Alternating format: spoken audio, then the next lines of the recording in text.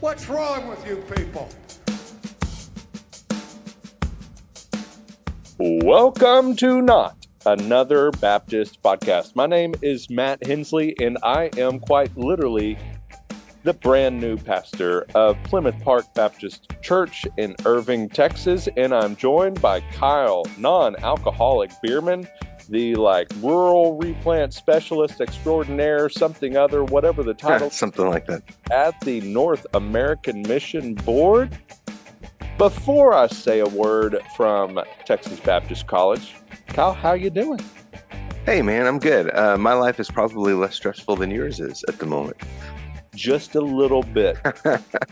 But we have good news, because wherever God calls you, Texas Baptist College is committed to helping you get there.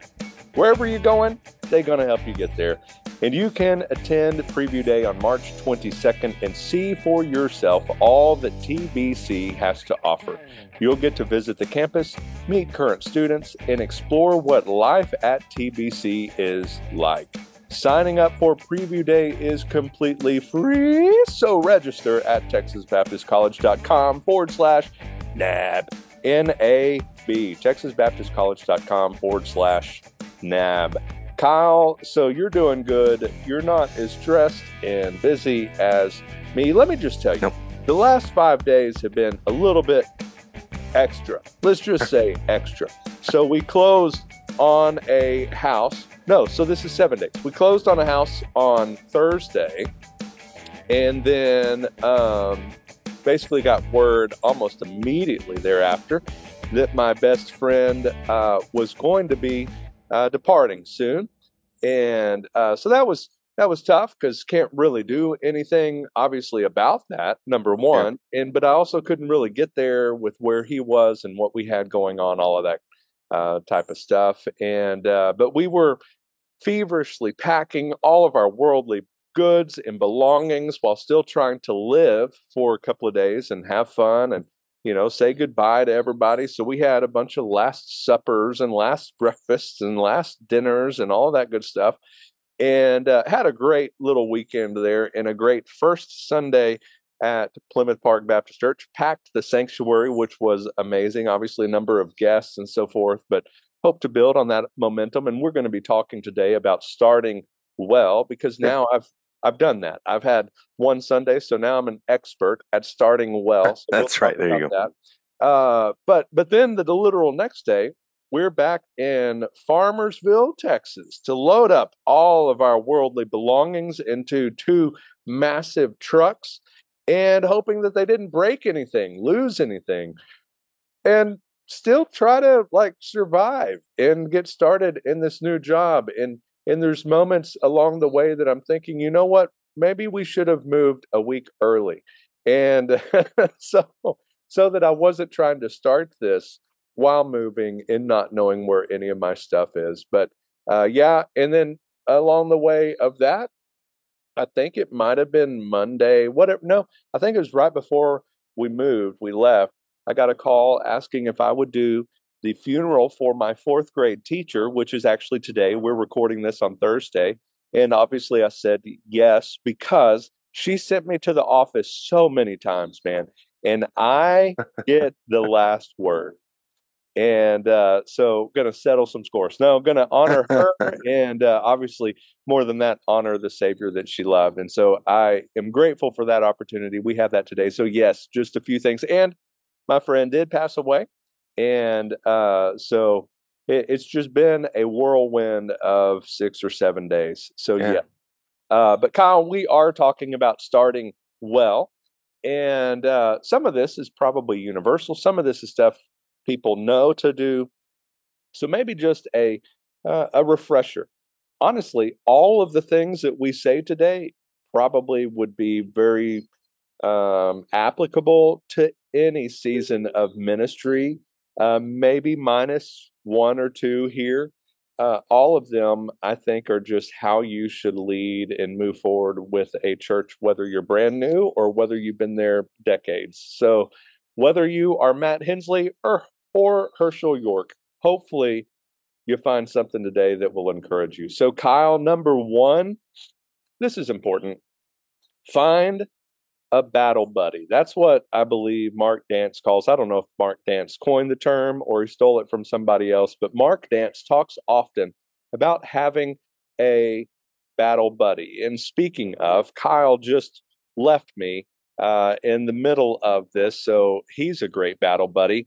But anyhow, battle buddy is somebody that knows the situation that you're in, can be a Barnabas for you, an Aaron and Hur for you, someone you can vent to, somebody you can celebrate with, all of that good stuff. Somebody that's willing to tell it like it is, but also somebody that's willing to keep you in the fight. You need that guy that's going to care for you emotionally, spiritually, physically, all of that kind of stuff. And so you need a battle buddy, not somebody like Kyle that's going to ditch you in the middle of a podcast. So, Kyle, why is a battle buddy really helpful?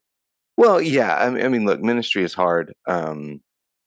In general, and starting out in a new ministry can be especially hard.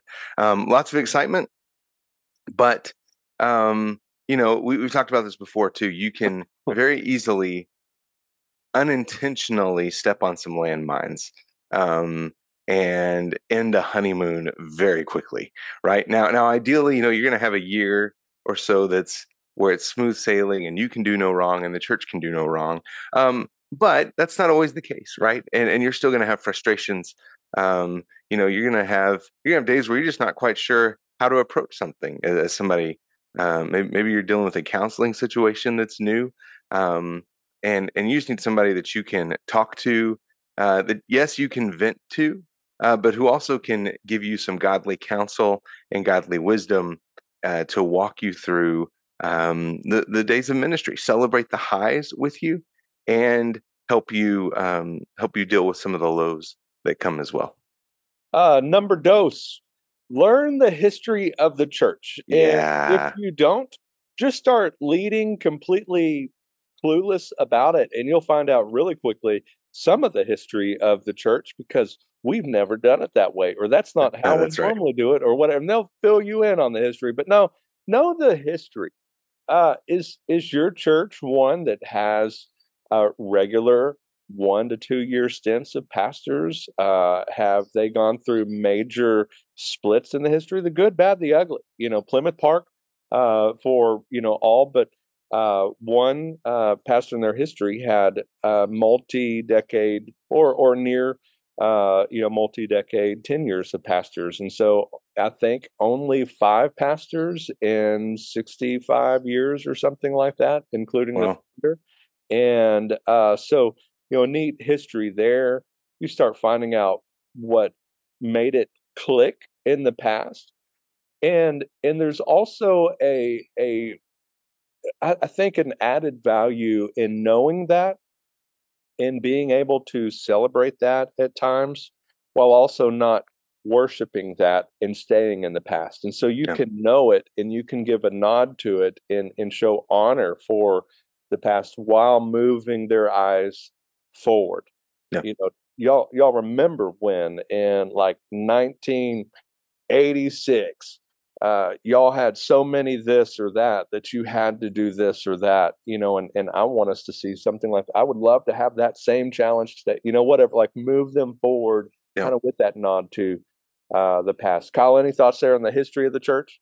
Yeah, so again, this is good and bad history, right? So you want to celebrate those things that are worth celebrating, but you also need to know, I mean, look, especially in this moment that we're dealing with in the life of our convention, um, that it's very likely that in a lot of churches there is some sort of a sexual abuse issue in the past, and maybe that was handled well, maybe it wasn't handled well.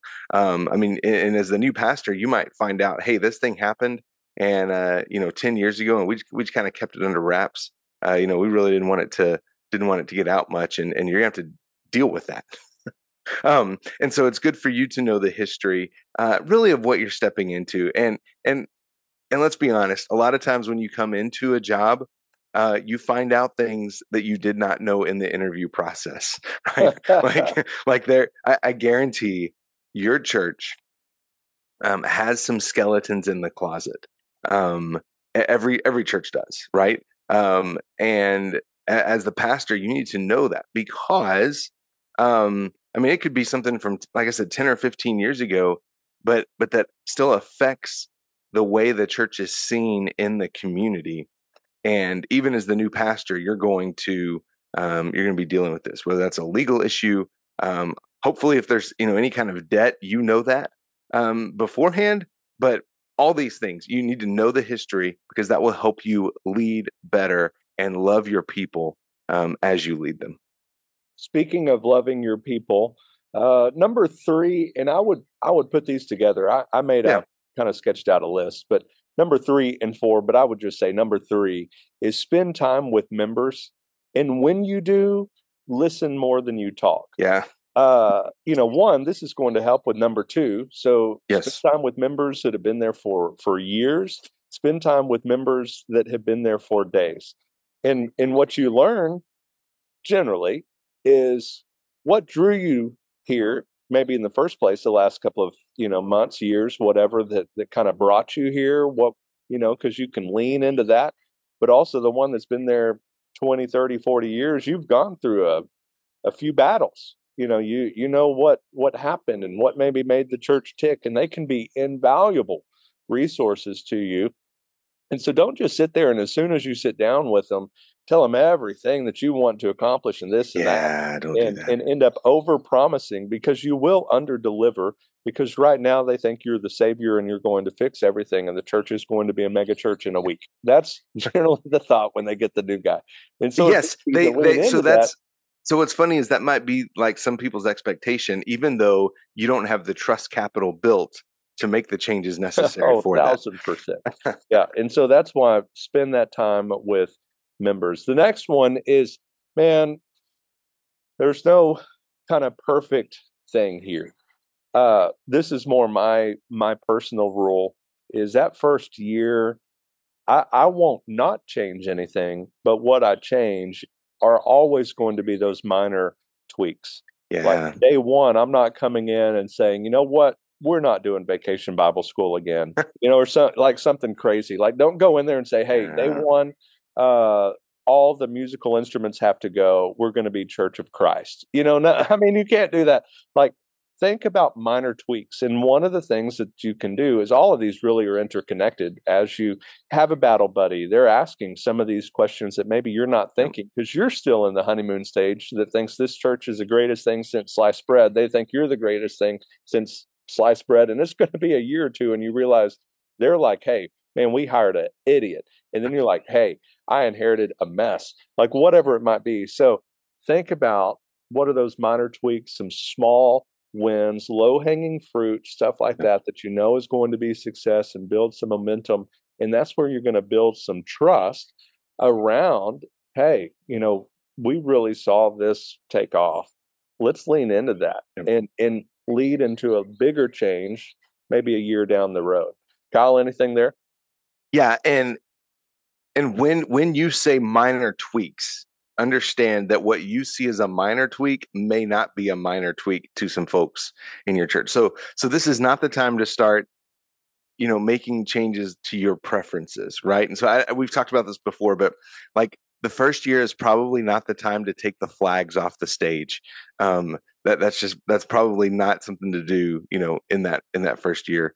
The exception to this would be major theological issues that you were not aware of before you got there. Maybe you have a Sunday school teacher that's just, like outright denying the authority of Scripture. That you really can't wait on, right? I mean, that would be kind of a triage situation. But yes, generally speaking, the first year, maybe even into the second year, build trust capital with your people. And the way you do that is what we talked about earlier. Spend time with them, listen, learn the history of the church, and then use all that as you implement changes. Right. So you want to make changes slowly, and tie it into the history and the mission of the church, not just because you prefer things to be a different way. Yeah. And very, and be careful. Again, this is where you want to lean on a battle buddy, mentors, especially if you come up against one of those big issues and you're like, hey, I don't think this can wait. That's where you really need to lean into some other people who can either say, you're right, this can't wait, or I think maybe this isn't quite as serious as what you think it to be. It's always good to get wise counsel about those things. Yeah, finally, and this goes with that too, regularly and honestly assess the situation. Yeah. Like, know what is going on as best you can. Regularly do that so that you can chart the future. Like, hey, this is where we're at. This is where we need to go. We know point A and point B, but it's kind of like, the people that say, in the new year, I'm going to start losing weight. And they don't have a plan to get there, and they're not regularly assessing, is my diet helping this? Is my diet, what I'm eating hurting this? Is my exercise? And, you have to regularly assess so that you can know if you're moving in the right direction towards that point B, or am I needing to kind of reset a little bit? And so be honest about it, regularly assess the situation, regularly assess yourself.